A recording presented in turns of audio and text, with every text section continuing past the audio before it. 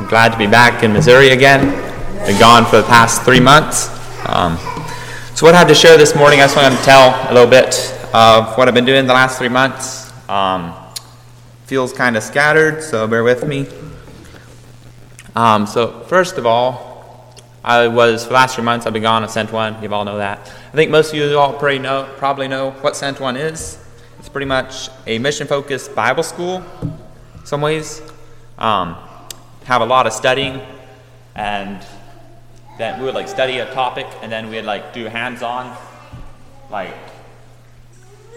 activities to exercise what we learned. For example, we study contextualization, we study culture, we studied church planting strategies even, and then we went out to the village. That's actually one of my favorite parts. One of my highlights was going to the villages, and then we put to use what we learned.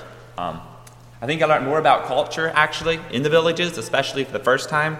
Well, the first time I went to the village, we paired up in pairs of two, so it was me and Caleb Waldner. Probably nobody really knows him. We were paired up to go to the village, and we were just dropped off in a random village. So, it was, a little nervous. I was a little nervous. So we took a Moto King. It was about an hour away from Daniel and Christie's, and we were just dropped off outside the village ways. It was a ways in the bush, whatever. And then we had to just walk in. We just walked in, we had a basket to gift the chief, and we were supposed to gift the chief, and then he'd give us a place to stay. And so we walked into the village. First of all, when we're coming to the village, we came to the first compound we came to. There's some women out there. Nobody knew English. We just walked around just greeting everybody in English, trying to find somebody that knew English. And so, the first woman we met, we asked for the chief and all. They didn't really know English, but they kind of got the gist. They brought us to this old guy. He was this really old guy. I mean, his oldest guy in the village probably. And so we didn't know, was this the chief? Was this not the chief? Was this give him a gift? And so he knew very little English. So we tried communicating with him. He was very slow with his speech. He talked very slowly. He didn't know very good English, but he knew English. And it played out. He wasn't the chief. Well, first actually brought us to, he just motioned us for us to follow him. So we followed him over to this shade place, African shade places. You gotta love them. It's just a canopy, usually just brush over top of it for shade, and then just wooden slats. That's what the guys sprawl out on all day when they're not working. So he brought us to the shade place, and they had a big council. People started gathering. There's lots of little kids come around looking at us. Nobody knew English. I mean, we just came out of nowhere. We were two white guys, two aliens, just dropped into this village. So they were probably as amused as we were. So some things that impressed me with that first village. The chief. The chief wasn't in the village at the time. He was in Tomley. He actually lived in Tomley. The chief did most of the time. But we actually ended up staying at his hut. His two wives were there. They practiced polygamy, unfortunately. His two wives were there, and his son was there. And his son knew English. And so that was kind of our guide. We hung with his son. The 4 days we were there, he kind of showed us all around the village, showed us farms. And, so some things that really struck me at the first village we were at was the lack of education. There was lots of kids. There's probably about as many kids as are here, the same ages, little black kids. And none of them, they would have loved to learn. Some of them, they wanted us to teach them the ABCs. We sat down and we wrote ABCs in the dirt and tried teaching the ABCs with them. They just laughed at us. So that's one thing that struck me. There's a great need in that village is education. Well, first of all, the gospel. The village was mostly Muslim, or else folk Muslim, which would be Muslim cross traditionalists, which would still be in the traditionalists, do the traditions of their fathers, their witch doctors, and the elements in the earth that they worship and all. So it's mostly Muslim, folk Muslim. So the gospel was the first need there. Second was education. All these little children, they would have been eager to learn, but there was no school there. And then third was medical situation. There was one guy we met, I forget his name, but he actually knew some English too. And we talked to him. He had a broken leg. It was broken for 5 months. After 5 months, your leg should be healed if it's broken. But it looked raw and nasty. My guessing is it wasn't set in straight again. And it was just one of those things that would take a doctor to set it straight. and some simple medications. Yeah. This is also one thing that's very sad. We got to witness this old guy. He was sick. I mean, he was I think going blind. I don't know what all his ailments were. His legs were going out or something. And he was so empty and hopeless. And yeah, he was sick. And so he had the two imams, the Muslim imams. They were there, and we were walking through the village one day, and we seen the gathering in this one compound. So we kind of just wandered in there, and these two Muslim imams were in there. And they were praying.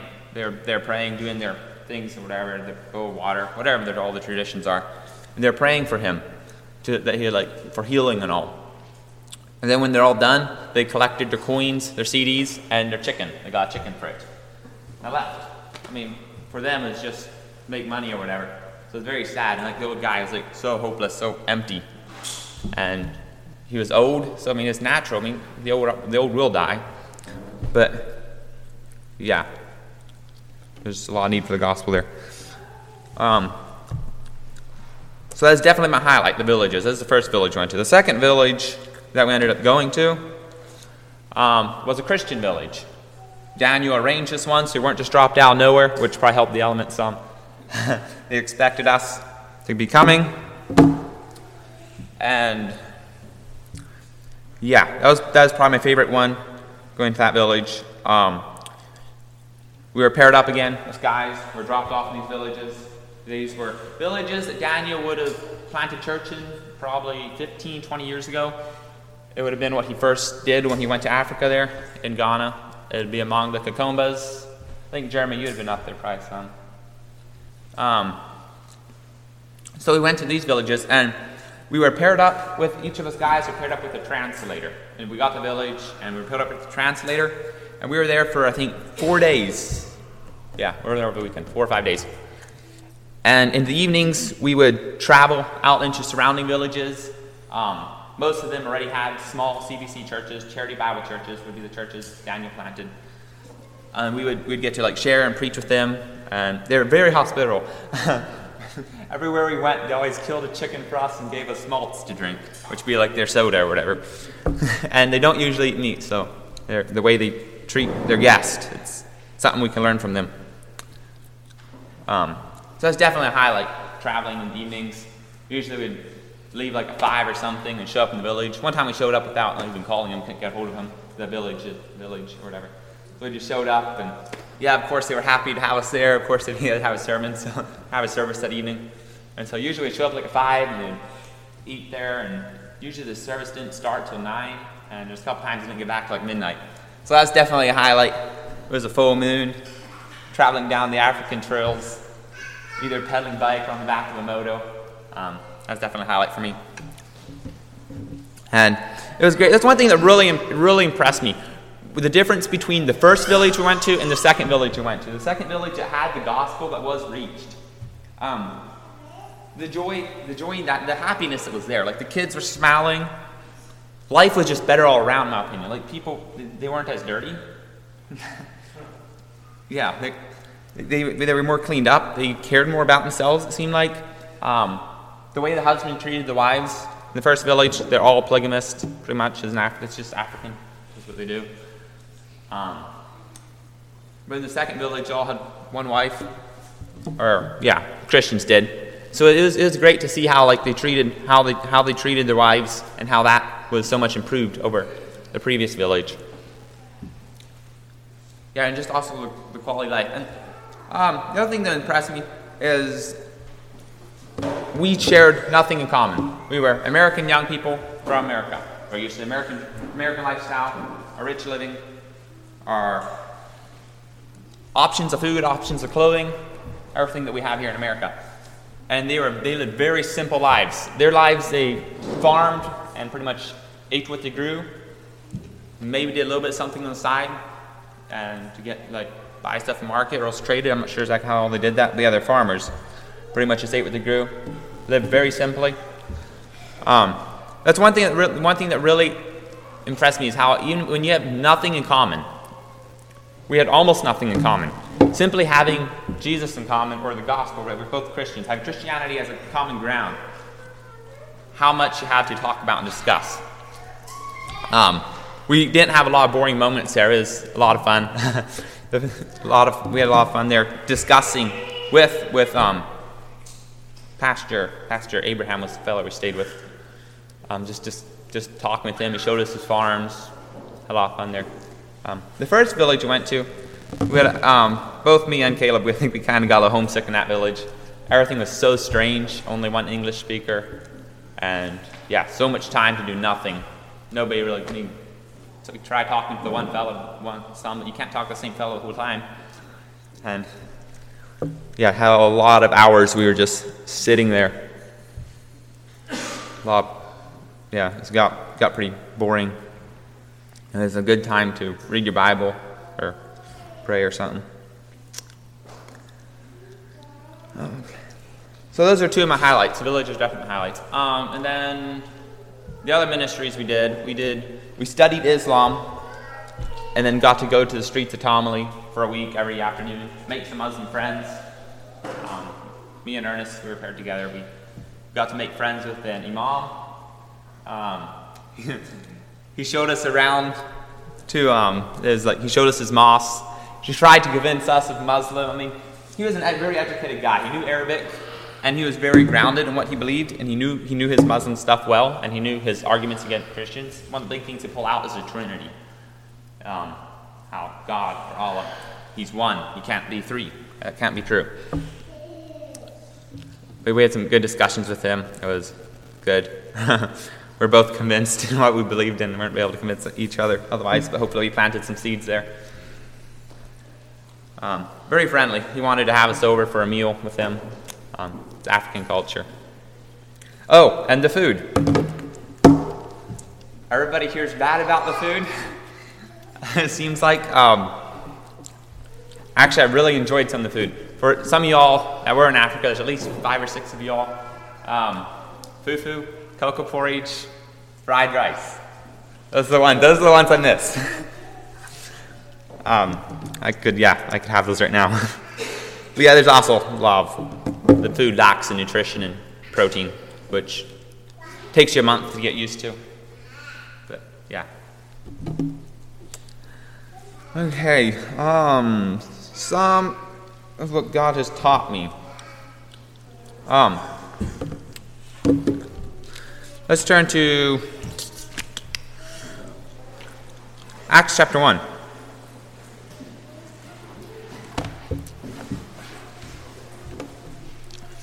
Acts chapter 1, verse 6.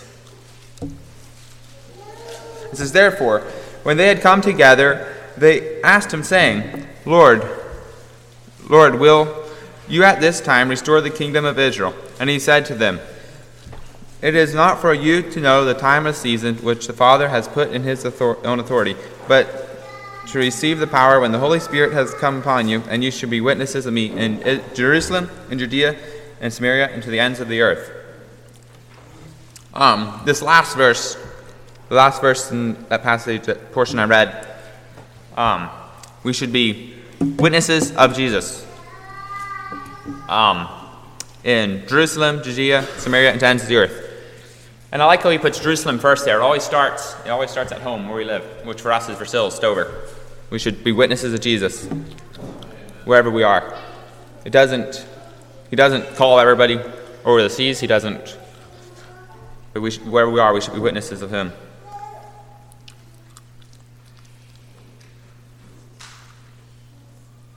It seems like, God has, for the main part, limited himself or the spreading the gospel to humanity.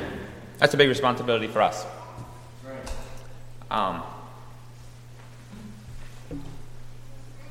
He has placed a lot upon us, and he's depending on us to spread the gospel. Having 2,000 years to do it, we could argue it should probably be spread by now. And it should be spread by now.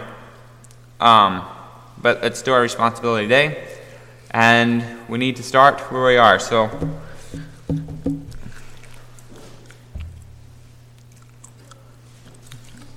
that's one thing I took from my experience here in Africa, is I want to spread the gospel where I'm at, starting in where God has placed us, and be faithful.